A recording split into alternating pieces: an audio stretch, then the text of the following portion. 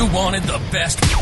You've got the best podcast, the hottest podcast in the world. The Chris Voss Show, the preeminent podcast with guests so smart you may experience serious brain bleed. Get ready. Strap yourself in. Keep your hands, arms, and legs inside the vehicle at all times, because you're about to go on a monster education roller coaster with your brain. Now, here's your host, Chris Voss. Hi, folks. Chris Voss here from thechrisvossshow.com, thechrisvossshow.com. Hey, we're coming here with another great podcast. I'm really excited about today's podcast. Now, I'm normally excited about every podcast. We have some of those brilliant authors on. We put them in the Google machine. We go, some brilliant authors, send them to the show, and like a whole mess of them pop up and appear 1 to 2 times a day, which, you know, is pretty awesome because I learned so much, and hopefully you guys do too as well.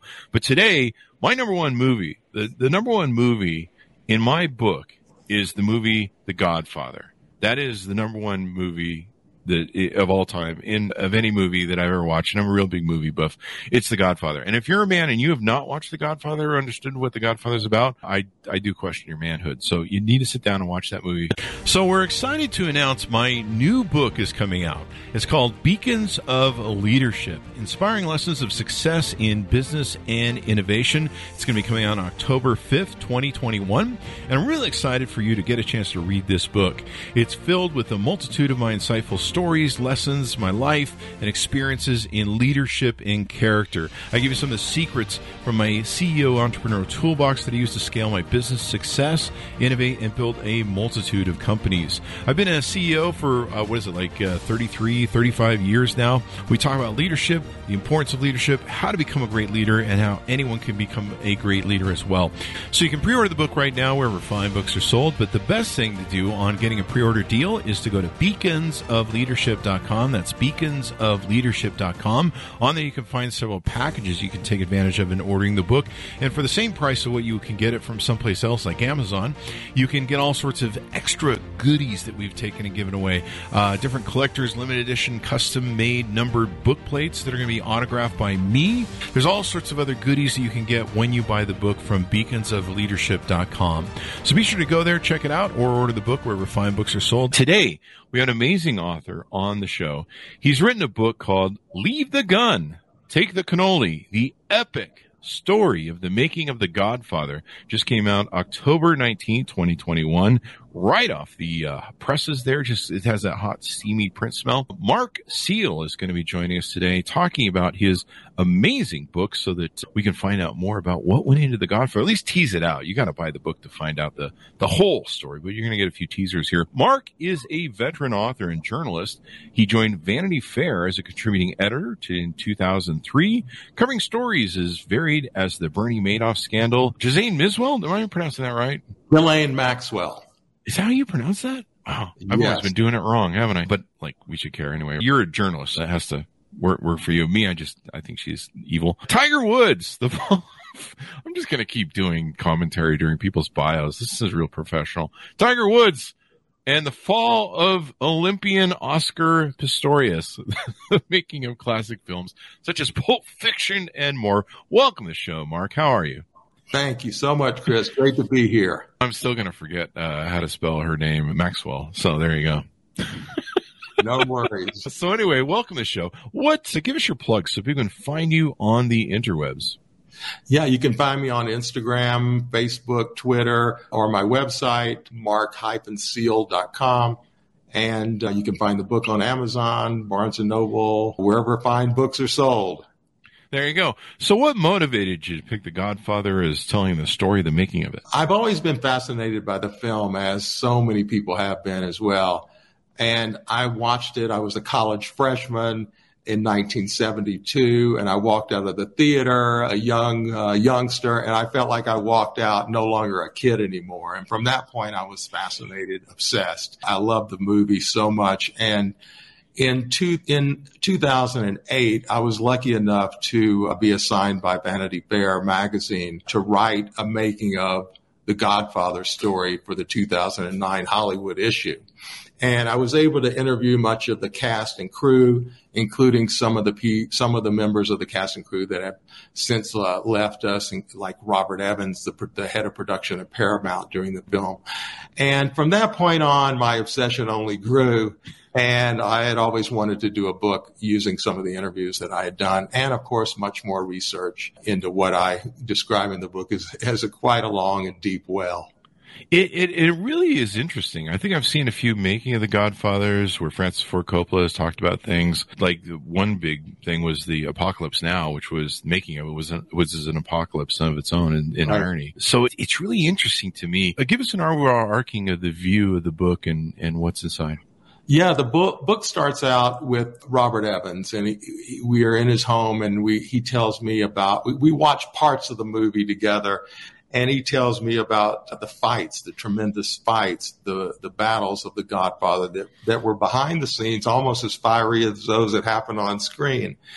And from there, I go into more or less the real unveiling of the mob in America, which was in the 1960s, which is where Mario Puzo, the author of The Godfather, got his ideas and inspirations. But what Puzo did, Mario Puzo, the author, is really the hero of the story because he created this family, the Corleone family, from thin air and from research. And he made us care about these men, not as gangsters or killers, but as family men. And that was the secret to both the book and the movie. And then from there, the book just traces the making of the movie with all the twists and turns and fights and craziness, and all through the filming and the actual debut and premiere 50 years ago next March in New York City. It's wild. You've probably seen, and if anyone else sees online, there's lots of YouTube videos now about the early casting videos where they tried to cast, I think it was, well, they were moving them all around because I guess they had to do that for the dailies or whatever that they'd send up to the thing, because I guess the studio didn't want Al Pacino as Michael Corleone, right? That's exactly right. So Francis Ford Coppola, to his credit life, he envisioned the cast as the cast that we see on screen now.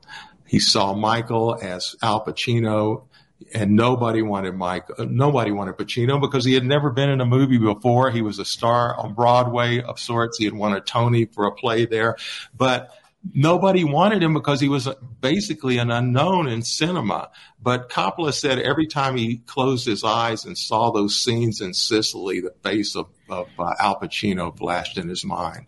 And so he saw the cast. He saw Sonny as James Caan as Sonny. He saw Robert Duvall as Hagen, the consigliere. And most of all, the actor who nobody wanted, Marlon Brando. He saw The interesting thing about Marlon Brando is his relationship with Francis Ford Coppola over several movies. That the whole dynamic between the two of them, and of course Marlon Brando at the time, was extraordinary. What are some teaser points you want to tease out in the book that maybe you found that are pertinent? Maybe things that maybe haven't been explored yet in some of the media. I think the Brando story in itself is quite extraordinary because he was seen as over. At 47, he was known as temperamental on the set and sometimes late, and so nobody wanted him. They wanted people like possibly Ernest Borgnine. Danny Thomas wanted the role. Can you imagine Danny Thomas as the Godfather? Who knows who else wanted the role? They considered Laurence Olivier, but he was older, and Burt Lancaster wanted to buy the project and create and cast himself as the Godfather. But thanks to Coppola's visionary approach to the film, we have Marlon Brando in possibly his greatest role ever. I just feel like the story behind the scenes is almost, now I'm not going to say as is compelling, but the story behind the scenes is pretty wild, almost as wild as the story on the screen.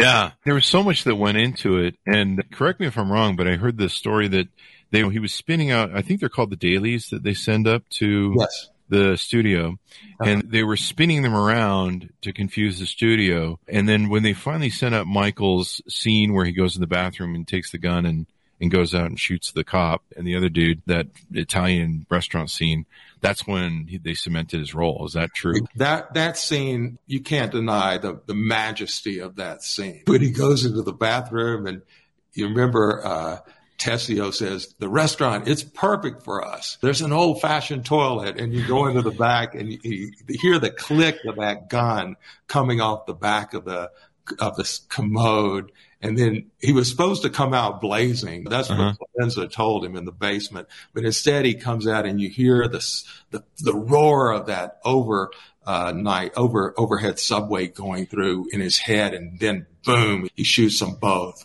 And that was when Michael is on his way to becoming the Godfather on screen. And that's when Pacino is cemented as Michael Corleone is in real. What do you think endears this movie so much to people? Is it mostly a men's movie that a lot of, I identify with it as a man. It somehow appeals to me at some sort of testosterone level. And I think I know why, but what do you think why? Well, I think you're right. You're right, Chris. It is, but it's also a movie that that women love too, because here's the key. They're not just gangsters or killers, or these men are not just criminals, but the brilliance of Mario Puzo in writing the novel and Francis Coppola in directing the film was to make these men family, their uncles, their cousins, their brothers, their grandfathers. You see their weddings, their funerals, their baptisms. And so you fall in love with this family, not because of what they're doing on the criminal side. You fall in love with them because they're family men. And that's the dimension that really hadn't been seen in film before. And that's what made it a phenomenon. And that's what continues to this day. You really nail it on the head there, because I'm thinking of Mean Streets and a lot of other gangster movies that did The Godfather. And yeah, it was like mostly gangsters running around shooting up everything. You see the family stories. You see the interactions with their wives, their kids, their fathers, their caretakers, their family. There's a romantic look to it, I think, that's very different than just some straight mob movies. Exactly. Before the Godfather, Paramount had done a movie called The Brotherhood. And although it starred Kirk Douglas, and although it didn't get terrible reviews, it more or less didn't do well at the box office. So Paramount was reluctant to make the film at all. And a few directors wanted it, and they gave it to Francis Coppola, who was 31 or 32, and he was just he didn't want to do it in the beginning either. And so it was this unlikely combination of reluctance and then all out almost war between all of these parties that produced this masterpiece. Mm-hmm. Just crazy. And how did Francis, I think you talk in the book about how he financed this and some of the different monetary issues for the budget and everything that went into. Do you want to tease out any of that? Yeah, it was supposed to be a low budget film. And they didn't want to shoot it in New York in the beginning. The studio was reluctant to shoot it in New York because New York is the most expensive place to film a movie. They wanted to do it in St. Louis or a Midwest city that they could make look like New York. But Francis Coppola was adamant that it be filmed in New York. Also, it was said that there was talk of making it a contemporary film in 1971 when it was shot. Francis Coppola said, no, it's got to be done in the 1940s when Mario Puzo's novel was set. And both of those things made a huge difference. And also they were both expensive. So in the end, the budget ended up being around $6 million, which wasn't a lot today, but back then it was. Yeah, that's just crazy. One of the things that really floored me when I heard about it later on The Godfather, and I'd watched it like a billion times. Like I just totally was into The Godfather and Godfather 2 and not so much Godfather 3. Yeah, that's another book probably. But I heard Francis Ford Coppola in an interview. He goes, to me, the story, and I'm not sure I'll get this right on the quote, so you feel free to correct me, but the story is about a king and three princes or three kings. Yes. And they're all very different. And the key to Michael is cunning. Yep. Which if you study power and you study empires and you study kings and all that stuff, like the whole story really makes sense, especially the dynamic between Sonny and his brothers. That's right. Yeah. When Coppola first read Puzo's novel, he said, what is this, the carpetbaggers? He thought it was, there was a lot of steam. Mario Puzo was good at writing steamy scenes, and he was just a great, prolific creative writer. But in the beginning, he didn't want to do it. But then he had this concept that it was going to be about a king and his 3 sons. Mm-hmm. And he presented that. And what is this? And that was just the perfect thing. That was the thing that made it great, that it is a king and it is his 3 sons. There's Sonny, who's so big and overpowering. And there's Michael, who, as you say, exhibited this cunning. And then there's Fredo, who we know. He had the perfect combination, and he envisioned all this. He was such a visionary in this film, and that's what made him one of the great directors of our time. And this was the start of his amazing career. And yeah, I never really understood the dynamic. I just figured, what made some character choices here. But when you understand, like, family hierarchy, I'm a first child. So right. I'm probably a lot like Sonny. In fact, it's when I've been shot up. But then you understand Fredo, who's the middle child. And then you understand Michael. You really start to understand the paradigms of the hierarchy of the family and how these actually play a very similar role in a lot of families and family hierarchy. I mean, correct me if I'm wrong. No, exactly. Michael, the magic of Michael, I think, and I think Al Pacino had said this in interviews before, that Michael had to start out slow and quiet. So you see the transition and you follow his transition into what he becomes in that restaurant when he shoots these 2 men. Mm-hmm. And then after that, when he becomes the godfather, the heir to his father's empire. And that scene in the garden, never wanted this for you, Michael, Governor Corleone and all of that. And he said, get there, Pop, and all of that. You just see the passing of the torch from father to son. And you see all this over the course of 3 hours. Yeah. It's amazing. So much happens. Was there resistance to making the film now? It was, yeah, because the studio was struggling. It had a hit in Love Story. But that, as I write in the book, that was a reprieve and not a rescue. The Godfather was a rescue. The Godfather made Paramount one of the most successful studios in the world. Wow.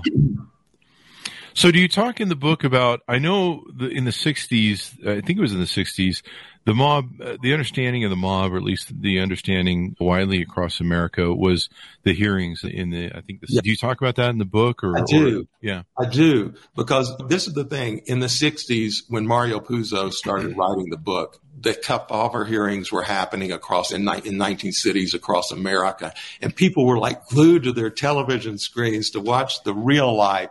Robert Kennedy was involved in this, and it was these hearings in black and white, on black and white television. It was like a reality show almost. Everybody was glued to their television sets watching this. And it was the kind of like who these men were, who the mafia was, who the mob was, all playing out in real time on television. And I get into that in the book. And also I say that one of the people watching this was Mario Puzo. And he was at home like everybody else watching these hearings unfold. But what he did is he went down in his basement, and over a manual typewriter with the sound of his 5 kids up above, he created this fictional family that was as believable as fact, even more so because people came to believe that these men and their families actually existed. Yeah. I think I misquoted when I said that Mean Streets came out prior to Godfather. I think Mean Streets came out in 78, I think. It was after. So that leads me to my next question. I'm trying to get an idea here of gangster movies that preceded. Did The Godfather really change the tone of gangster movies then? Because I'm thinking it did. Because if you watch like The Brotherhood and movies like that, they're more melodramatic. It doesn't have the heart and the soul of The Godfather. It doesn't have the family. I don't think you feel the same as you do when you watch the Corleone family. So it was a whole different at the time. Now the family is featured in The Sopranos, Tony Soprano's family, and everything that happens around him.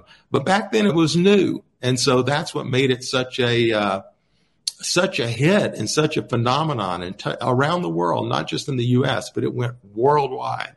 And I think it was because the family aspect of it is what made it new and fresh. And Mean Streets came out in 73, so it might have been being filmed around the time. But yeah, Mean Streets, there wasn't really a family element to it. And before that, there was the Bogey movies. There were gangster movies. I'm a huge Bogey fan. I'm the Bogey fan. Not the Bogey fan, but I'm huge. And then I'm trying to think of who is the little guy who would always do the gangster movies. Cagney? James Cagney, yeah. Right. I remember that, yeah.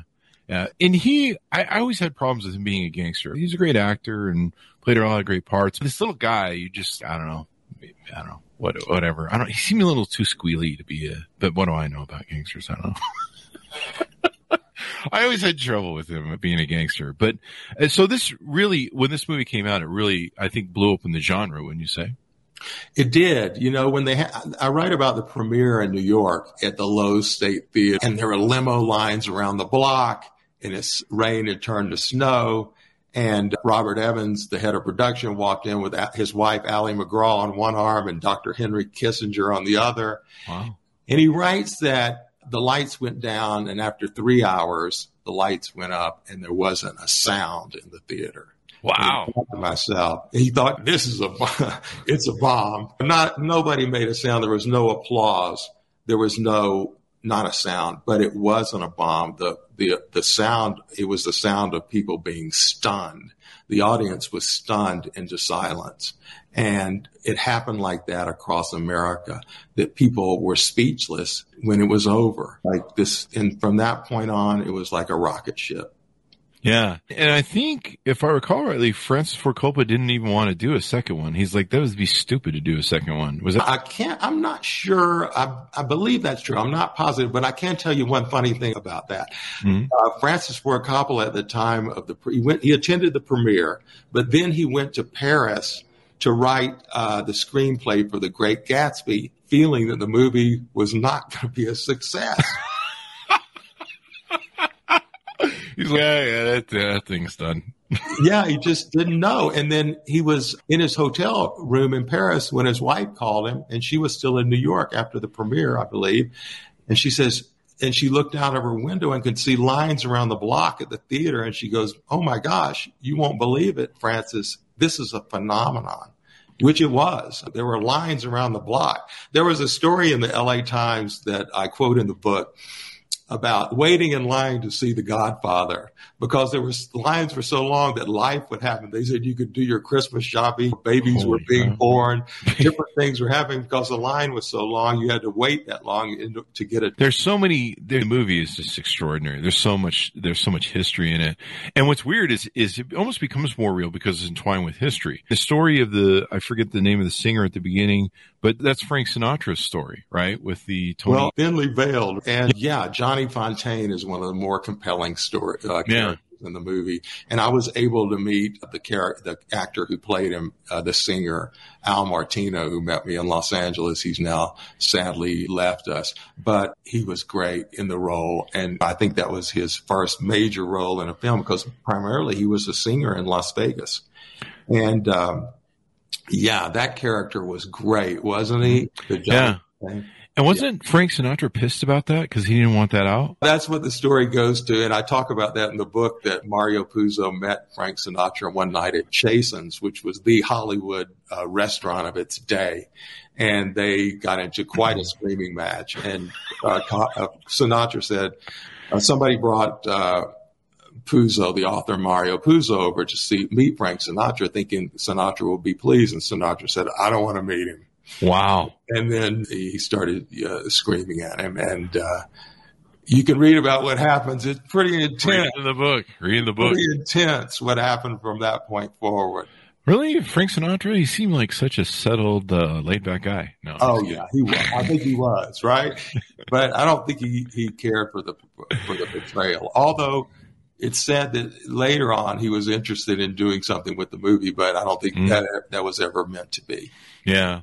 There's so many great one-liners or liners from the movie, a billion of them. What made you choose this line in particular for the title of the book? Because to me, that was one of the great scenes in the movie, the killing of Paulie Gatto, the turncoat, who turned against the family and ended up enabling, in a sense, the Don's shooting.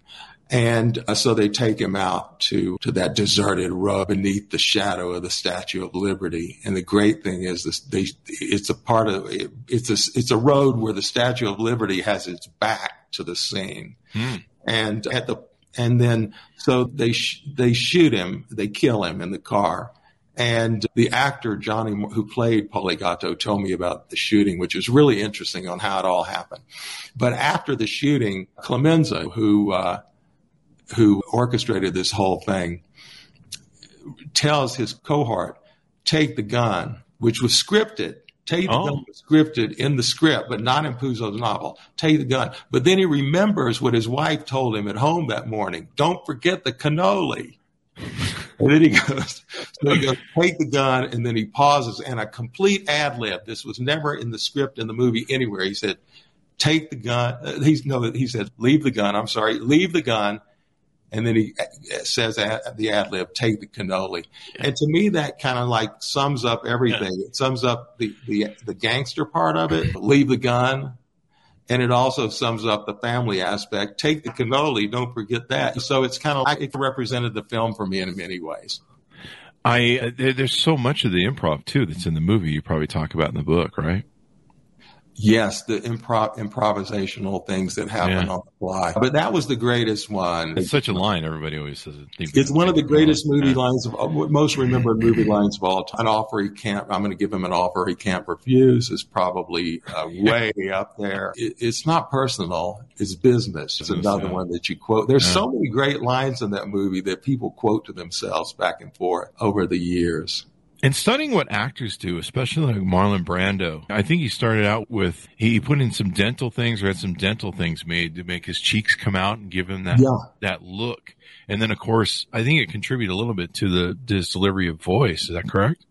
It did. And, one of the first things that convinced the studio that Brando was great was they insisted that he do a screen test. And so Francis Coppola didn't want to call it a screen test. He called it a makeup test. Let's just play around and see. And so he drove up to Brando's home on Mulholland Drive, and Brando came out in a kimono with his hair pulled back in a ponytail.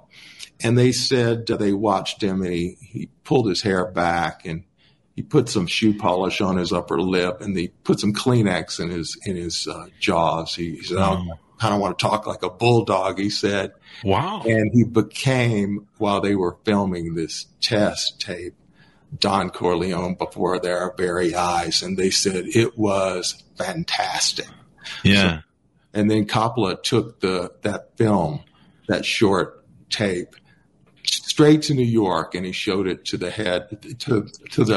man who owned Paramount, Charlie Bluedorn. And nobody from that point could deny that Brando was the actor for the role. I had a talent agency for about 6 years up in Utah. Well, in Utah when Touch Mine Angel was running, so we sent a lot of people to that film, and there's a couple other films. It was after a big strike in Hollywood, so everyone was filming in Utah. And so I got to sit in with a few Hollywood productions where I actually got to sit with the directors and the producers in the audition just to see what it was like.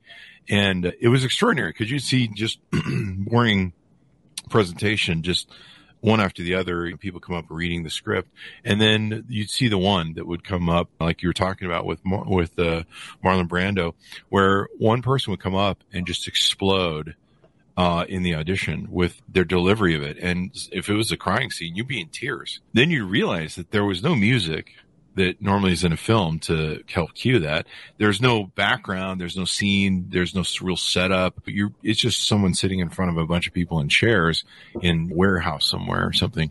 And to be able to move you that way with the power of their acting ability, and then the choices they made in choosing to deliver that, because usually it's a person who makes a completely different choice when they come to the audition. You're just like, wow, no one saw that one coming. That's the thing right there.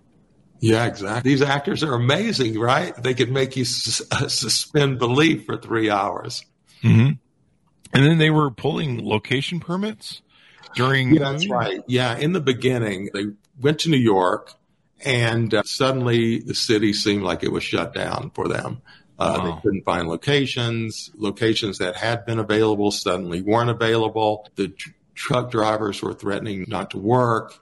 Wow. And they discovered that there was a campaign against the movie by what's called the League, and it was a group of men and women who were trying to stop the stereotyping of Italian Americans in popular culture. Oh, wow. Wow. That's crazy. I would have thought it was the mob being like, hey. Well, it was led by Joe Colombo, who was said to be the head of one of the five families. But what happened is that after a while, a meeting was held between Mr. Colombo and the producer, Al Ruddy, who, to his credit, saved the movie on many levels. And all he wanted was that one word be taken out of the script, the word mafia. And it was only in the script at the time one time. So they agreed to take the single word mention. Obviously, they didn't know it was only one mention, but it was only one mention. They took it out, and all of a sudden the city opened its doors. Wow. And New York was on for the making of The Godfather. Wow, that is crazy. And this launched so many careers of so many great actors, or took them over the top, I guess you would say. Yes, it sure did. In the beginning, these actors were not known. Diane Keaton was on a commercial, and she was on the Johnny Carson show quite a bit. But she wasn't known. She wasn't a star at that point. All of these young actors that Coppola, to his credit, envisioned as the cast of The Godfather from the very beginning, and nobody else, very few other people could actually see them as starring in these roles.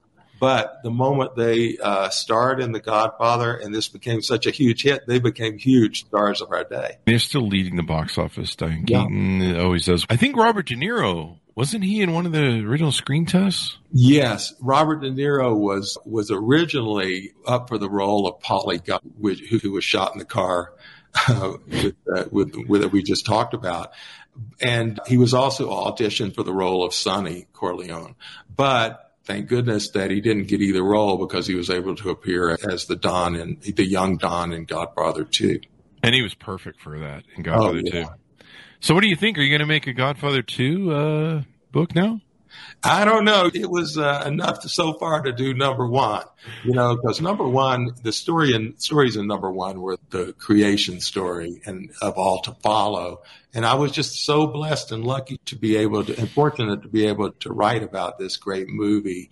And I just loved every minute of it. So who knows? But I loved writing the one about Godfather 1. Yeah, it's such a great, you could almost write 1 million movies on the one movie about the making of it. It's just insane. And they really captured so much lightning in a bottle, really, when it came down to it. They did. That's right. Like I said before, you watch it now, it still feels fresh. It still feels new. You still kind of become entranced, and you're still stunned into silence at the end. It still has that magic, which so few movies have. You could count them, you could count the ones that do. Yeah. I remember one of the lines that always resonates well for me is "I'm with you now." When he goes to his dad in the hospital, he goes, "I'm with you now, Dad." And then you see the changeover or the crossover. I remember there was a story too that I'd heard recently about Luca Brasi. I forget the name of the guy who played it, but how he was having trouble with the lines, and somehow he just came up with that on the spot, or he delivered on the spot. It was just like total great improv or something. Yeah, the great Lenny Montana. Yeah. That was one of the great discoveries. Okay, so Lenny Montana was a wrestler, and he was like a championship wrestler. They said he looked like he could eat raw meat. And they had been trying to cast this character of Luca Brasi, who was Don Corleone's enforcer. But they didn't have the right guy. They were already filming. And one day on the set, Lenny Montana said that he was there visiting his mother, where they were filming The Godfather. And he said, "What's going on?" And they said, "They're filming The Godfather." And suddenly he stood out head and shoulders above the crowd, and he was brought in to see Francis Ford Coppola, who took one look, he said, "That's Luca Brasi." He really is too. He really is fierce. And you see him, the scene that you mentioned was at the wedding. That wedding scene was so great, wasn't it? And you see hundreds of extras, and in the introduction of all the characters. And there where Michael and Kay are talking, and Kay said, "Michael, who is that man over there talking to himself?" And he goes, "That's Luca Brasi. He sometimes helps." "Who's he?" And she goes, "Oh, he sometimes helps my father out sometimes." And anyway, so he's rehearsing his lines, and he could later on they filmed that, and apparently he couldn't get his lines, so they decided to use that, which was so perfect. Yeah, he's an enforcer. He's not articulate with words. This is a guy you send to go out. It just worked. He was so perfect in that role. Yeah, Francis Ford Coppola. What an amazing director and stuff. I've loved almost all of his movies. Oh yeah, from that he went on to this was so fantastic, and he did Apocalypse Now, which was almost a crazy set. But he said The Godfather was even more intense because that was his real first big studio picture, and all of the things that happened on the set, which you can read about in the book, that were just insane. There you guys go. We could talk about this forever, but we want people to go buy the book. So give us your plugs, Mark, so people can go find you on the interwebs and order the book. Yeah, no, you can find me on Instagram, Facebook, Twitter, or my website, www.mark-seal.com. And anyway, I hope you enjoy the book. And it was a real pleasure to write, and it's always a pleasure to talk about it, Chris. There you go. It was a pleasure to have you on the show. Thank you very much, Mark. Thank you, Chris. Thank you. And go order the book, guys. This is the number one greatest movie of all time in my thing. I think number 2 might be number 2, Godfather 2. There's so many great scenes in it. I really need to sit down and watch it like 10 times to really get the nuances and the scenes, and you start really connecting stuff and going, oh, wait, that goes over there. It's just such a complex thing, and it's just a smorgasbord of brilliance and story and actors, and just incredible. And when you really think about how hard it is to hit lightning in a bottle on a movie, if you study movie making and acting, they really smack one out of the park. I think the test of time is really... So check it out. October 19th, it just came out. Leave the Gun, Take the Cannoli, the epic story of the making of The Godfather by Mark Seal. Thanks so much for tuning in. Go to youtube.com/Chris Voss to see the video version of this. Go to goodreads.com/Chris Voss. You can see everything we're reading or reviewing over there. Also go to Facebook, LinkedIn, Twitter, Instagram, all those different places on the internet. You can see all the groups that we have and everything we do. Thanks for tuning in. Be good to each other, and we'll see you guys next time. And go watch The Godfather if you haven't. Jesus, wow. So we're excited to announce my new book is coming out. It's called Beacons of Leadership, Inspiring Lessons of Success in Business and Innovation. It's going to be coming out on October 5th, 2021. And I'm really excited for you to get a chance to read this book. It's filled with a multitude of my insightful stories, lessons, my life, and experiences in leadership and character. I give you some of the secrets from my CEO entrepreneurial toolbox that I use to scale my business success, innovate, and build a multitude of companies. I've been a CEO for, 35 years now. We talk about leadership, the importance of leadership, how to become a great leader, and how anyone can become a great leader as well. So you can pre-order the book right now wherever fine books are sold, but the best thing to do on getting a pre-order deal is to go to beaconsofleadership.com. That's beaconsofleadership.com. On there you can find several packages you can take advantage of in ordering the book. And for the same price of what you can get it from someplace else like Amazon, you can get all sorts of extra goodies that we've taken and given away. Different collectors, limited edition, custom-made numbered book plates that are going to be autographed by me. There's all sorts of other goodies that you can get when you buy the book from beaconsofleadership.com. So be sure to go there, check it out, or order the book wherever fine books are sold.